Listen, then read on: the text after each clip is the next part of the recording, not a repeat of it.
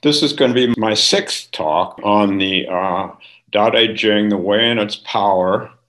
Uh, and as I've said many times, many people, including me, consider Taoism the mother of Zen and Buddhism the father. So this I have to pull up on the screen, do a screen share, pull up what I'm going to be talking about. Let's see.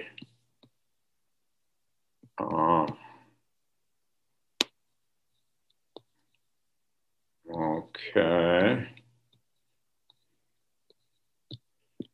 Let's see now.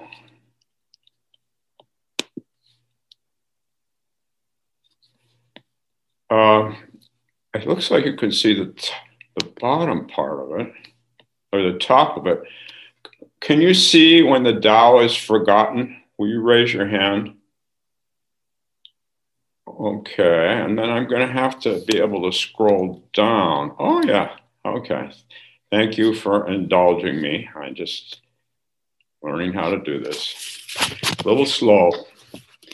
So I'm talking about these lines, and I'm just going to talk about them. When the Tao is forgotten, goodness and piety appear. So the Tao. The Tao sounds a lot like Tathagata Garbha in Buddhism, Buddha nature. Tathagata mean Buddha, Garbha mean nature or womb. Tathagata Garbha, Buddha nature or Buddha womb.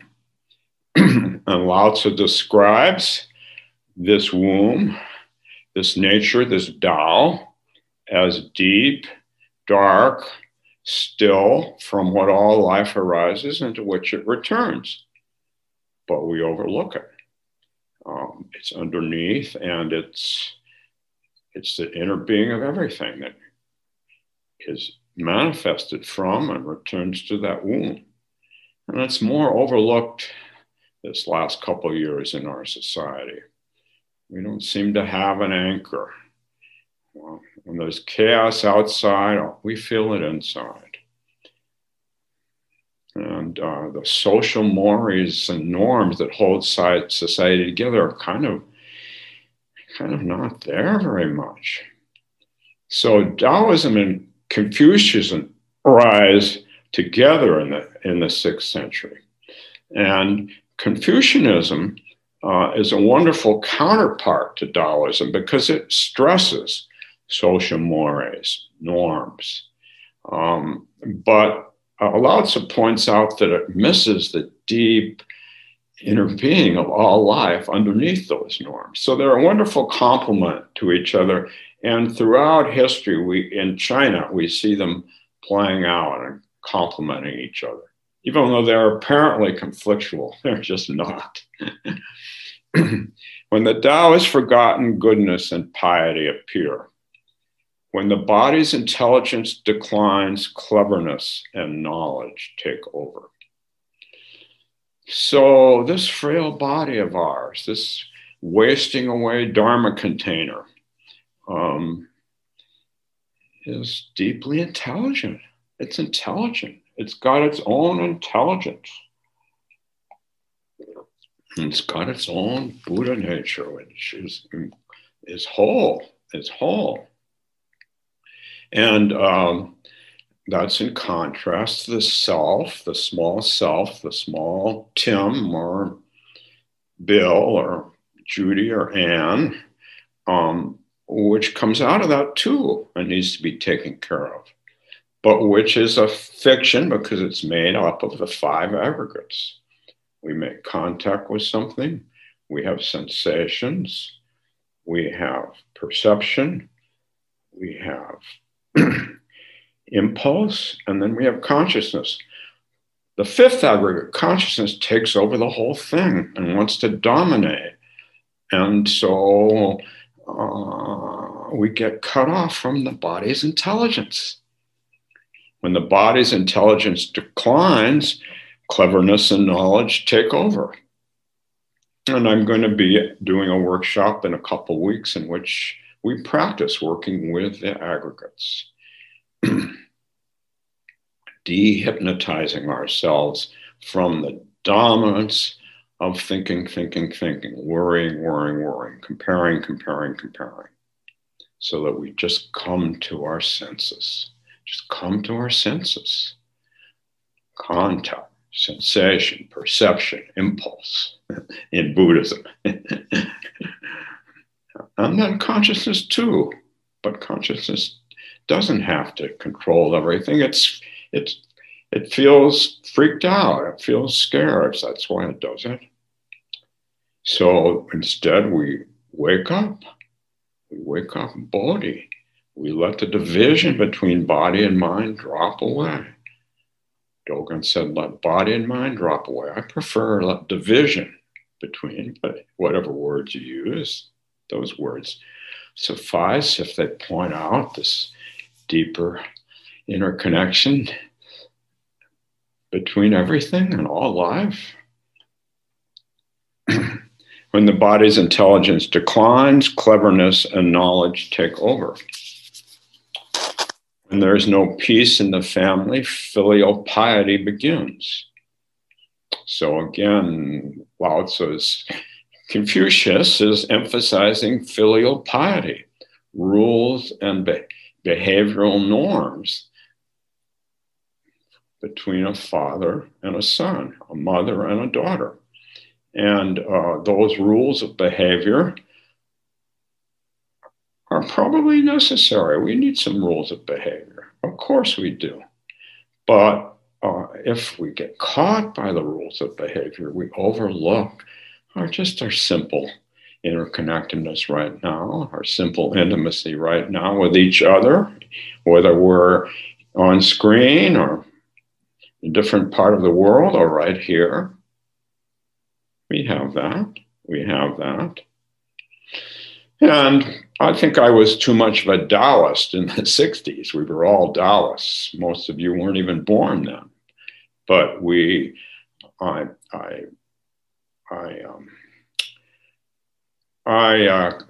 I dissed my father because he was for the war. He was for making a lot of money, and he thought meditation was stupid, and I dissed him. But I wasn't a real Taoist. I thought I was a Taoist. It was a fake Taoist because inner being. I came out of him in a way. And even though it was just much smaller than my mother's womb, I came out of him and her together. Inner being. We come out of each other. We are part of each other. One Buddha body. One Buddha body. So I went a little overboard. And then later, I really worked on connecting and coming back. And not mentioning meditation ever again. Once I quit mentioning that I was a meditator, our life together really improved. So then there was some sense of camaraderie, some sense of love for each other, which had been missing as long as I was maintaining an adversarial posture. That's the Tao. The Tao is very simple. When there is no peace in the family, filial piety begins, though we get caught on filial piety because I got to be like this, because we don't feel the peace that's always here. When the country falls into chaos, patriotism is born. Well, patriotism hasn't been so good historically. Sometimes there's an initial patriotism, which is a little bit like beginner's mind, but then we get caught in our dividedness from the other who's not part of our country, who's not part of us. Francis Bellamy wrote the Pledge of Allegiance, which we pledged in school, I think every day when I was young, every day. I don't know when we did it, but I pledge allegiance to the flag of the United States of America and to the republic for which it stands, one nation, indivisible. And then when I was in the 5th grade, they added under God, with liberty and justice for all. That's a wonderful sentiment, indivisible. But we left the African Americans whom we've enslaved out. And those men left the women out too. Many of them didn't. John Adams' wife wouldn't let him leave her out. He sure wouldn't. So patriotism has caused much more problems than it has helped people. Even when my great-great-grandfather Timothy came over here from Ireland, he had to sleep outside and he had to live outside because he was a dirty Irish. In 1850, he was dirty Irish. Patriots wouldn't want the dirty Irish around. But then that changed and the Irish became the in group and then another out group, right? We do that. When the country falls into chaos, patriotism is born.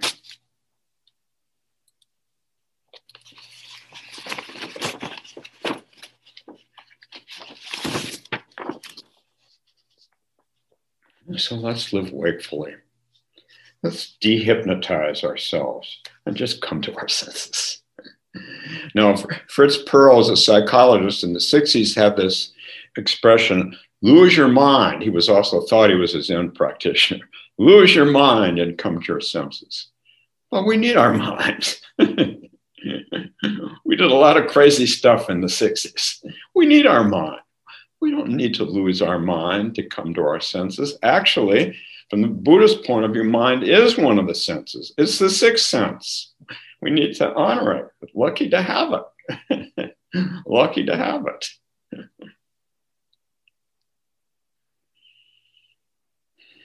Let go of holiness and cleverness, and people will do the right thing. Let go of holiness and cleverness, and people will do the right thing. So my first book was titled Nothing Holy About It. And I didn't tell the story in the book, so my family said, what's this, Nothing Holy About It? I said, I forgot to tell the story. The story is so simple, told it many times. It's mythical, but the emperor of China went to Bodhidharma after he'd been developing all these Zen temples with their meditation halls and said, what's the merit of what I've done? What good karma have I accomplished? And Bodhidharma said, no merit? No merit. And Bodhidharma he's always, no merit. Actually, Bodhidharma is over there on my wall if you want to. I don't think you can see him very well. Anyway, no merit, Bodhidharma. He said, no merit. And then the emperor said, puzzled, said, well, then what's the first principle of your holy teaching? And Bodhidharma says, a vast spaciousness with nothing holy about it. A vast spaciousness, a vast inner being with nothing holy about it. Because as soon as we separate the holy, the patriot, from the non-patriot, from the non-holy, we're dividing ourselves from this wonderful sense of connection with all life.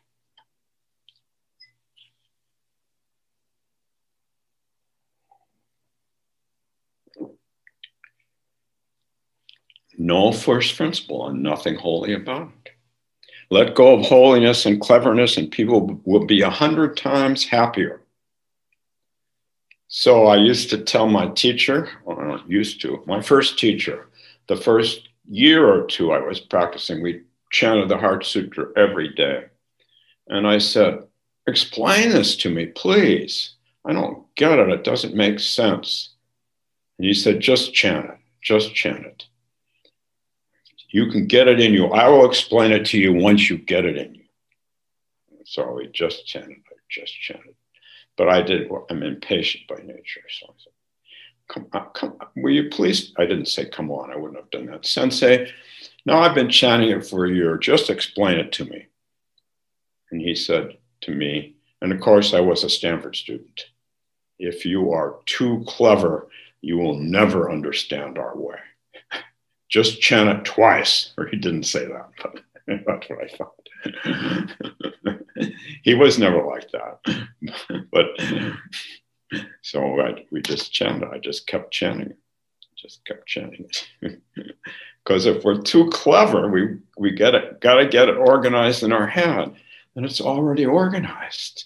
Inner being's already organized. So this is letting go of our neuromuscular lock. We get a neuromuscular lock, and then we have the potential to let go of it and open up to this wonderful stillness that's right here, which we can call Tao or Tathagata or the Godhead, in which there's no trace of God, whatever we want to call it. We letting go of our neuromuscular lock. Two of my habitual neuromuscular locks are, well, I'll just talk about one today. The second one is absent-mindedness. And you would think, well, that's not a neuromuscular lock, but I can tell you why it is. But I'm not going to talk about that today. I think my worst one is the world revolves around me, which I got when I was very young. The world revolves around me as the first child, the first male grandchild in many generations, the gifted child, the best in his class, the leader, the potential CEO when I was 2 years old. I never said that, but they did say that over and over again. So that becomes my neuromuscular lock. And then I end up hurting myself or hurting others. And my grandson, my youngest grandson, who has dysgraphia, he's got a neuromuscular lock around his dysgraphia because he's the worst student in the class. He says, oh, I'm the worst student. I don't want to go to class. And my daughter tries not to label him, but he has a sense he is the worst. They give grades. It's not an open school. And so he feels that he's the worst. So my daughter is emphasizing, oh, he likes to do the piano. You can play piano. Look how good you are. And he's good at piano. You don't have to, dysgraphia means trouble reading. Oh, in case you didn't know, I didn't know what dysgraphia meant before 2 years ago. Dysgraphia, can't read. He can't read. He's 12, but he can play the piano and he can play golf. And he's trying to read, but he can do that and enjoy that, and that helps him let go of his neuromuscular lock on not being good enough, not being good enough. Let go of holiness and cleverness, and people will be 100 times happier. Let go of morality and correctness, and people will do the right thing.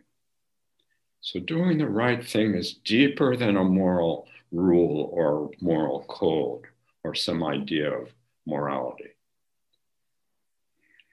Correctness is inner being. Everything is in flux. Everything is communing with each other all the time, all life. Wow.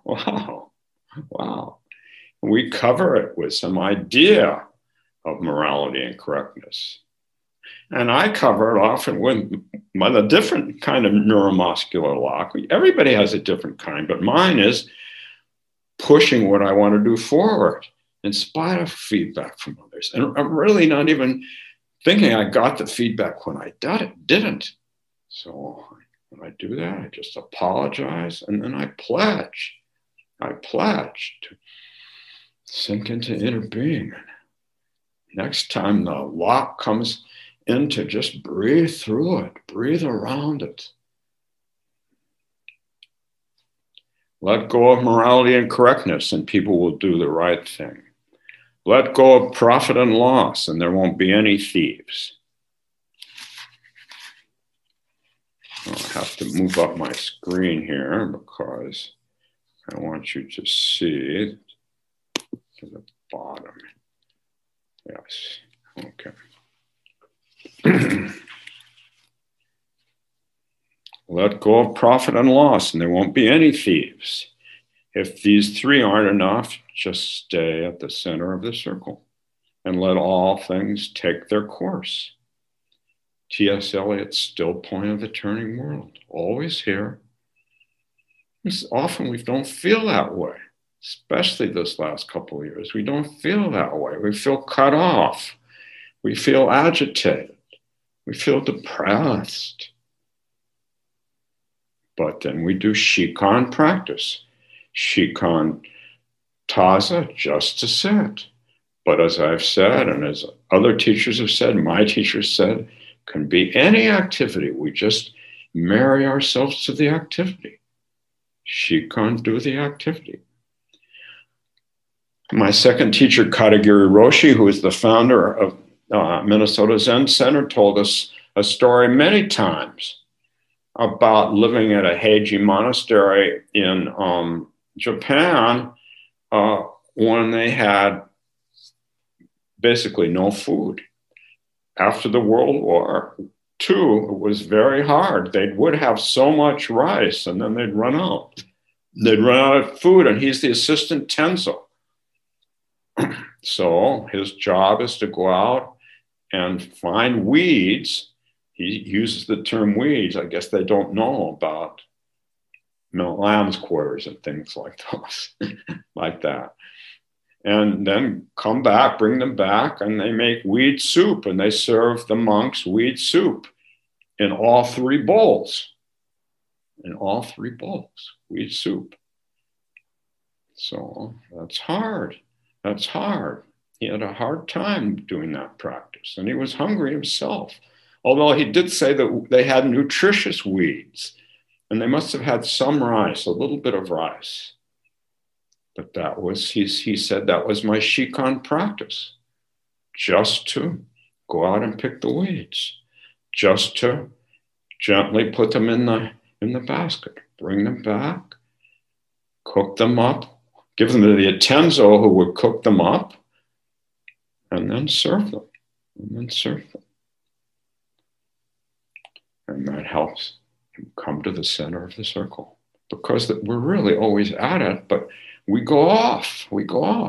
But marrying ourselves to the activity we're doing is a wonderful way of coming back. If these three aren't enough, just stay at the center of the circle and let all things take their course. Let go of your thinking and your problems fall away. That's how we practice Shikhan. We just do our best to find good weeds and make the soup. Other people are excited.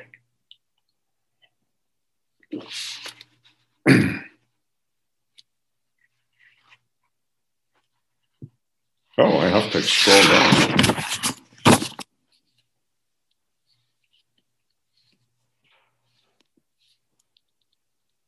Oh, it looks like I can't scroll down. It looks like it's cut off. So I'm gonna actually type it in here.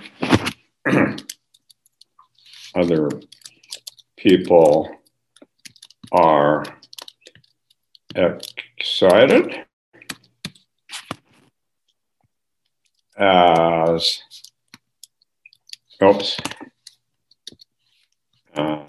though they were at a parade.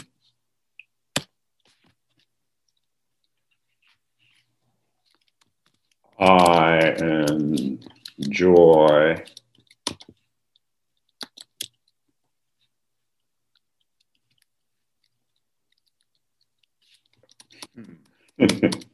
excuse me.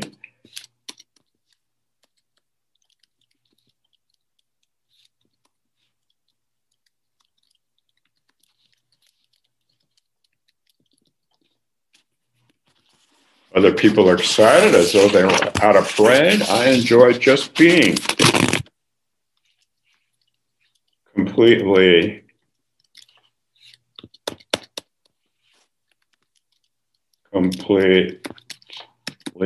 expressionless,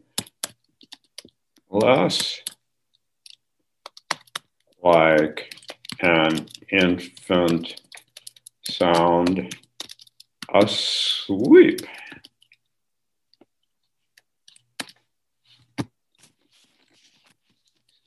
So I think you know that in meditation, generally, if our meditation is pretty deep, we're able to move from alpha waves to beta waves. To theta waves, slower waves. And then if our meditation is really deep, delta waves. And research has been done on babies who are sleeping, and they generally have delta waves when they sleep. A sleeping baby. You notice how soft their skin is when they sleep, how just content they are when they sleep, not after they wake up, but while they sleep. Delta waves through our patient and persistent meditation practice. Meditation practice.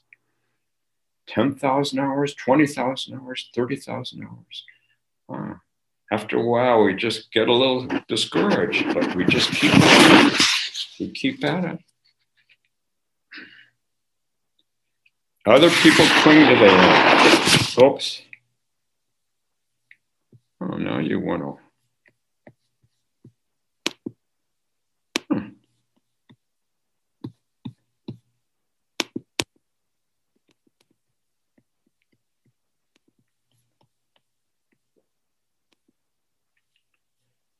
Are you still there?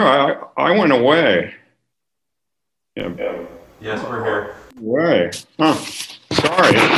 I just went away. So other people cling to what they want. I alone enjoy the ebb and flow of life. I think I'm just going to talk now because it's already almost 10:30. I alone enjoy the ebb and flow of life. So lots of times I talk about the surfboard analogy. Shikantaza, just to sit, is body surfing. That's body surfing, just being in the ocean. The ocean will support you. But sometimes we need a surfboard. We need to use our breathing or counting our breathing or a mantra so that we can enjoy the ebb and flow of the waves in the ocean, in the big ocean of our consciousness. Other people cling to what they want. I alone enjoy the ebb and flow of life. Then he says, I am like an idiot. My mind is so empty. And now I'm going to quote Keizan, considered the mother of Soto Zen in Japan. Keizan. Putting aside all concerns, shed all attachments, do nothing at all. Don't fabricate any things with the six senses. So again, he's saying, the sixth sense, remember, is mind. Don't fabricate things with the mind so that you ignore the first five. It's wonderful to have imagination. We should use imagination and be creative, but don't cover up the first five senses and split yourself off from them. Enjoy them. Let your life emanate from the Tao, which includes them all. Then Keizan says, who is this? Its name is unknown. It cannot be called body. It cannot be called mind. It is a fool, an idiot, as high as a mountain, deep as the ocean. Without peak or depths, its brilliance is unthinkable. It shows itself silently. So when we live inside just our own mind, we miss this brilliance, unthinkable, because it's beyond thinking. Doesn't kick thinking out. It's just beyond the limitation of thinking.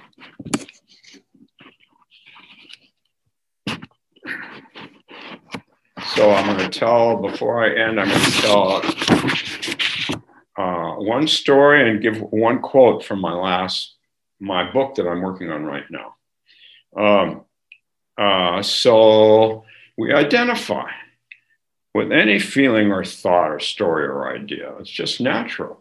So I met my teacher in San Francisco one day, many, many years ago, walking back. He was walking back from the grocery store and he said, "Look what I have." And he opened up his sack and he had vegetables inside. I looked and I thought, oh, And he said, then he looked at me and he said, "Only 2 days old." And immediately, what had looked like beautiful vegetables looked awful. And I was appalled, although I didn't say that to him. Remember, he's a monk from Japan where they hadn't had much food. So for him, this is wonderful. This is wonderful for me. And he said, "Oh, come over tonight. I will make soup." And I said, "No, thank you, Sensei. I got to go." And I went on the street. So our preconception, right? He probably made wonderful soup with those 2-day-old vegetables. None of them were rotten, although the minute he said 2-day-old, they all were rotten in my mind. Isn't that quickly? We grab onto these things quickly. Then he says, other people are bright, I alone am dark. So again, other people cling to what they want, I alone enjoy the ebb and flow of life. I am like an idiot, my mind is so empty. Other people are bright, I alone am dark. So I talk about this in my book that I'm working on right now.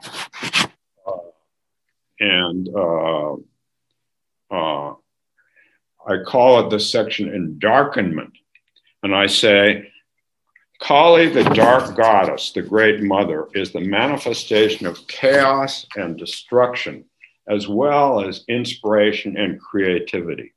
She's pitch black. She's the great mystery. She's inconceivable. What I don't say is that she's Tathagata Garbha, that she's the Tao, but it doesn't matter what you say. She's here. She's emanating us. Then I go on to say, you may have an enlightenment experience and believe some aspect of reality has been revealed to you, but what can we say about endarkenment? Nothing. This womb, our womb, is totally dark. But it is not anti-light. It includes light, inspiring us to birth something wonderful in the world, even if it's just weeds for weed soup.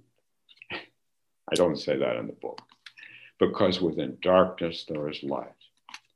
So his last couplet that I'm going to end on is, just stay at the circle, just stay at the center of the circle and let all things take their course.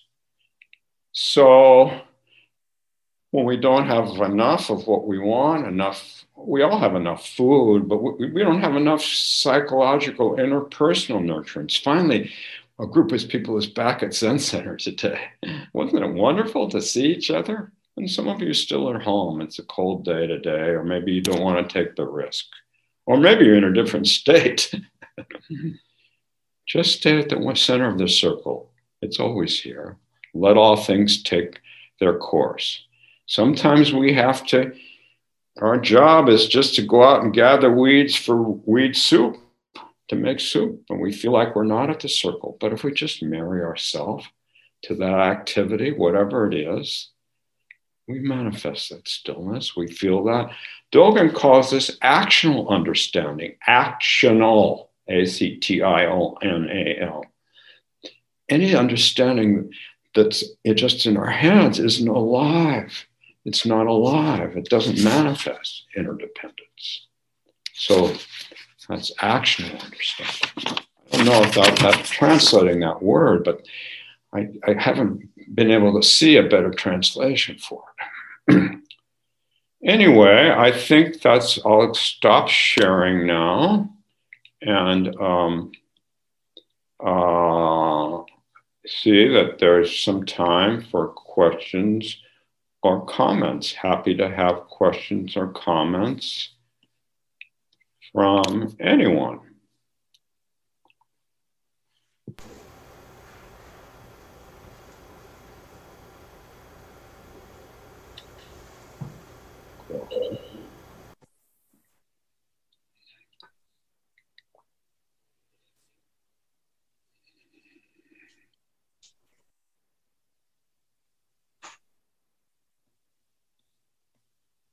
Hey, Tim, it's Cole.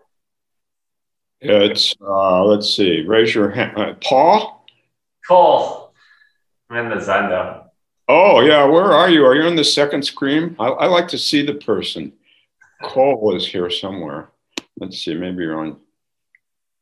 We're in the Zendo. Maybe I can't see you, but go ahead and ask your question, Cole. So I guess one thing I was thinking about was when we say taking refuge in Buddha, one way to interpret it is taking refuge in your teacher. Another way I've kind of heard it is like taking refuge in kind of like the ecosystem or the universe. Would it be, could you kind of connect taking refuge in Buddha with also taking refuge in the Tao to some extent, or are those two unrelated? Or just different words for the same reality, the big reality, the nameless reality that includes all names. Yes, but we need specificity sometimes. We need specificity to take refuge in that which is beyond specificity because we're caught, we're stuck. So I take refuge in this picture of Bodhidharma. I don't know why I would take refuge. He sounds so, I wanted to show him to you, but I can't. He looks so grumpy. But I do take refuge in him because his practice of just sitting facing that wall, more than 50 years. And I want to tell you something. It's getting harder for me because of my body, not my mind. But now I have to sit in a chair mostly. And that's just part of, but I take refuge in him. He helps me when I get discouraged. He helps me wake up to inner being. We're all in the same situation. We all have some physical or mental pain. I may not have much mental, but I'm sure getting a lot of physical to compensate for it. Wow, what a life. So that specificity of Buddha helps me settle in to inner being. Having Bodhidharma's picture right there to encourage me helps me. I can't see you, Tol, but do you have a follow-up, or how are you doing? How's that feel? Oh, that was good. Thank you. You're welcome. You're welcome.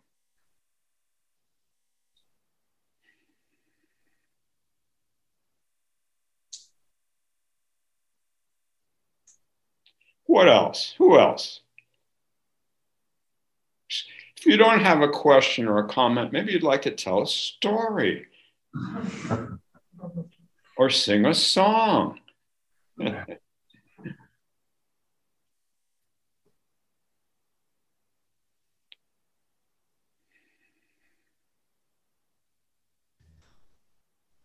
Tim, Raymond. Raymond, let's see. Raymond, see if I can find you. I'm not using my camera, so. Oh, okay. Well, I don't need to find you then. Okay.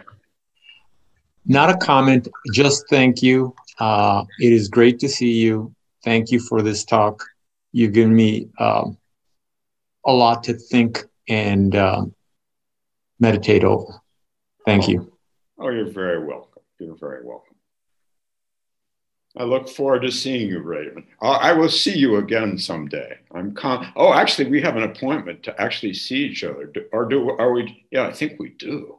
Saturday at 8 a.m. Is it in person or on screen? It can be either, but right now it's screen. Oh, okay. Actually seeing people in person. Wow. Exciting, isn't it? And not that it isn't exciting to see you guys on screen.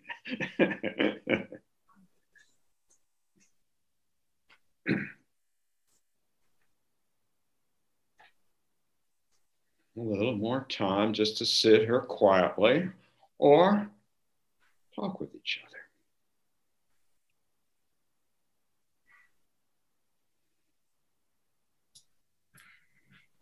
Good morning, Tim. It's Margaret. Hi, Margaret. I wanted to thank you for this. I probably read this half a century ago with absolutely no understandings, and so it's nice, I'm be coming back to it. I've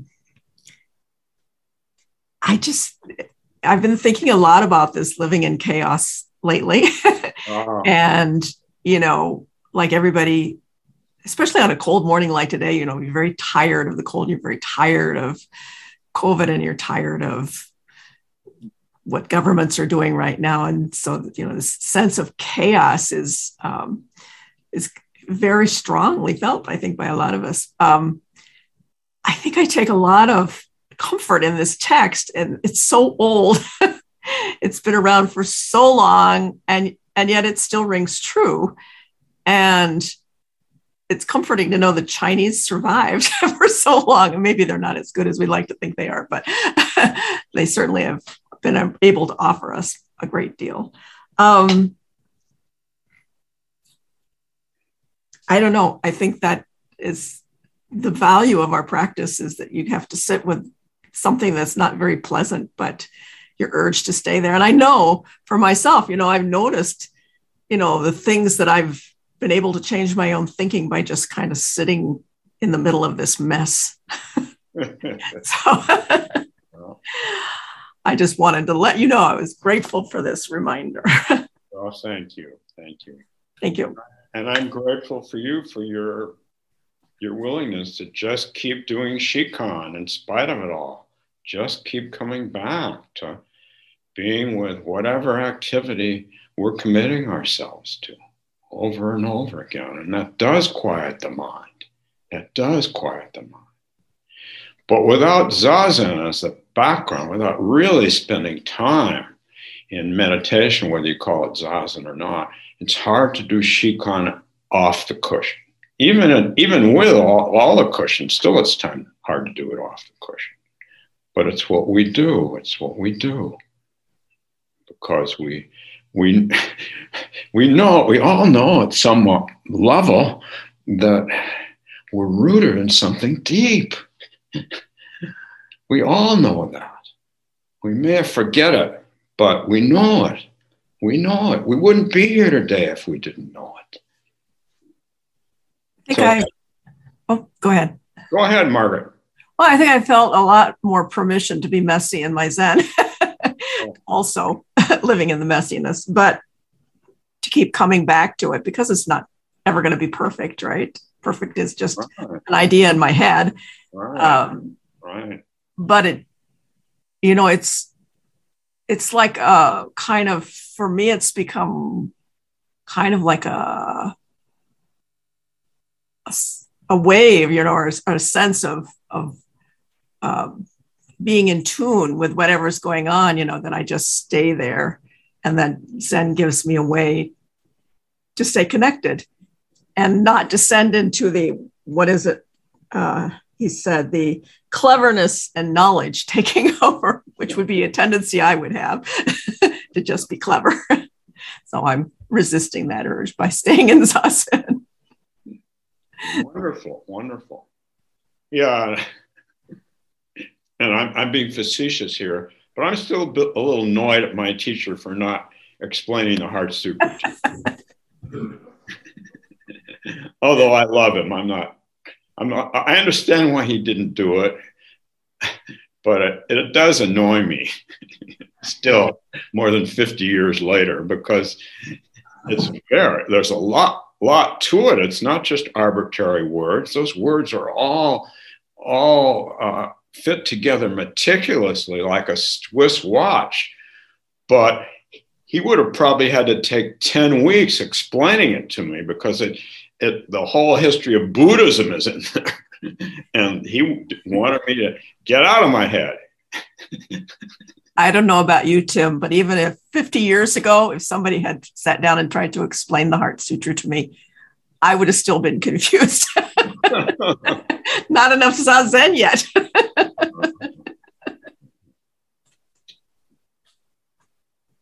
Well, time for one more, or we can just set it 2 or 3 more minutes. Tim, this is Tom. Oh, hi, Tom. Hi. Thanks for the talk today. I've really enjoyed your talks on Taoism. It's something I have only had vague awareness of, and it's intriguing me to dig into it more deeply. Something arose for me when you read the passage, when the body's intelligence declines, cleverness and knowledge take over. And then you said at some point, consciousness wants to take over.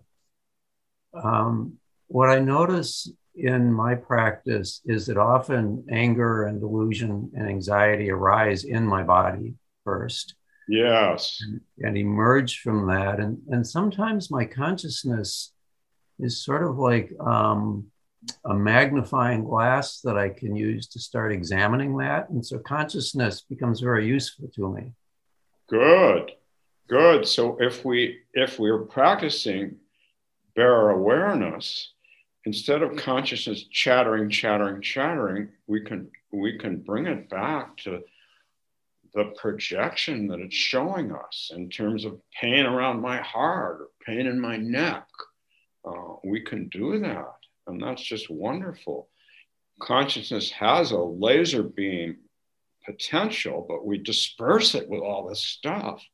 But as one of the 6 senses, it's vitally important in doing just what you're talking about, Tom. Good for you. Thank you. Tim, I had a question. Sure. I wonder if you could speak to, he mentions the circle with the point in the middle of it. Yes. In the text. Can you say something about that? Well, so this is a Buddhist and a Taoist metaphor and a Native American metaphor, that there's a circle of life, that all life is circular. It's not square, it's circular, because everything is flowing. It's a circle of life. And we get caught on the periphery by all of our worries and concerns, or our discouragement or our anxiety. But the center of the circle is always still. It's always still. And if we could just come back to the center, and as I was saying today, through our meditation practice, through our 3 treasure practice, through our Shikan practice, we're coming back to the center. We're coming back to the center. But the center is always here. And there is some poem, I think, is it Keats or Yeats has a poem about the center holding. The center will not hold. But actually, the center always holds. Tim, you're Irish. What's the phrase about the center holding? Yeah, I believe that's Yeats. Yeah, Yeats. But I guess he didn't know Shikantaza. I guess not, although he is a wonderful mystic. Yeah. He really is wonderful. But the center does hold. It's not trying to hold. Everything emanates from it. Everything emanates from the stillness of Tathagata Garbha, the Buddha womb. But you don't need to say Buddha womb, that's extra. Circle does hold. It holds us. It embraces us always. Even when I think I'm the center of the universe, as I got acculturated to do, more than you guys, way more than you. And then I hurt someone. I can come back to the center. breathe, apologize, feel the connection with everyone and everything. So now it's time for me to pass this on to the Dawn, and I hope you all have a good day. Thank you, Jim.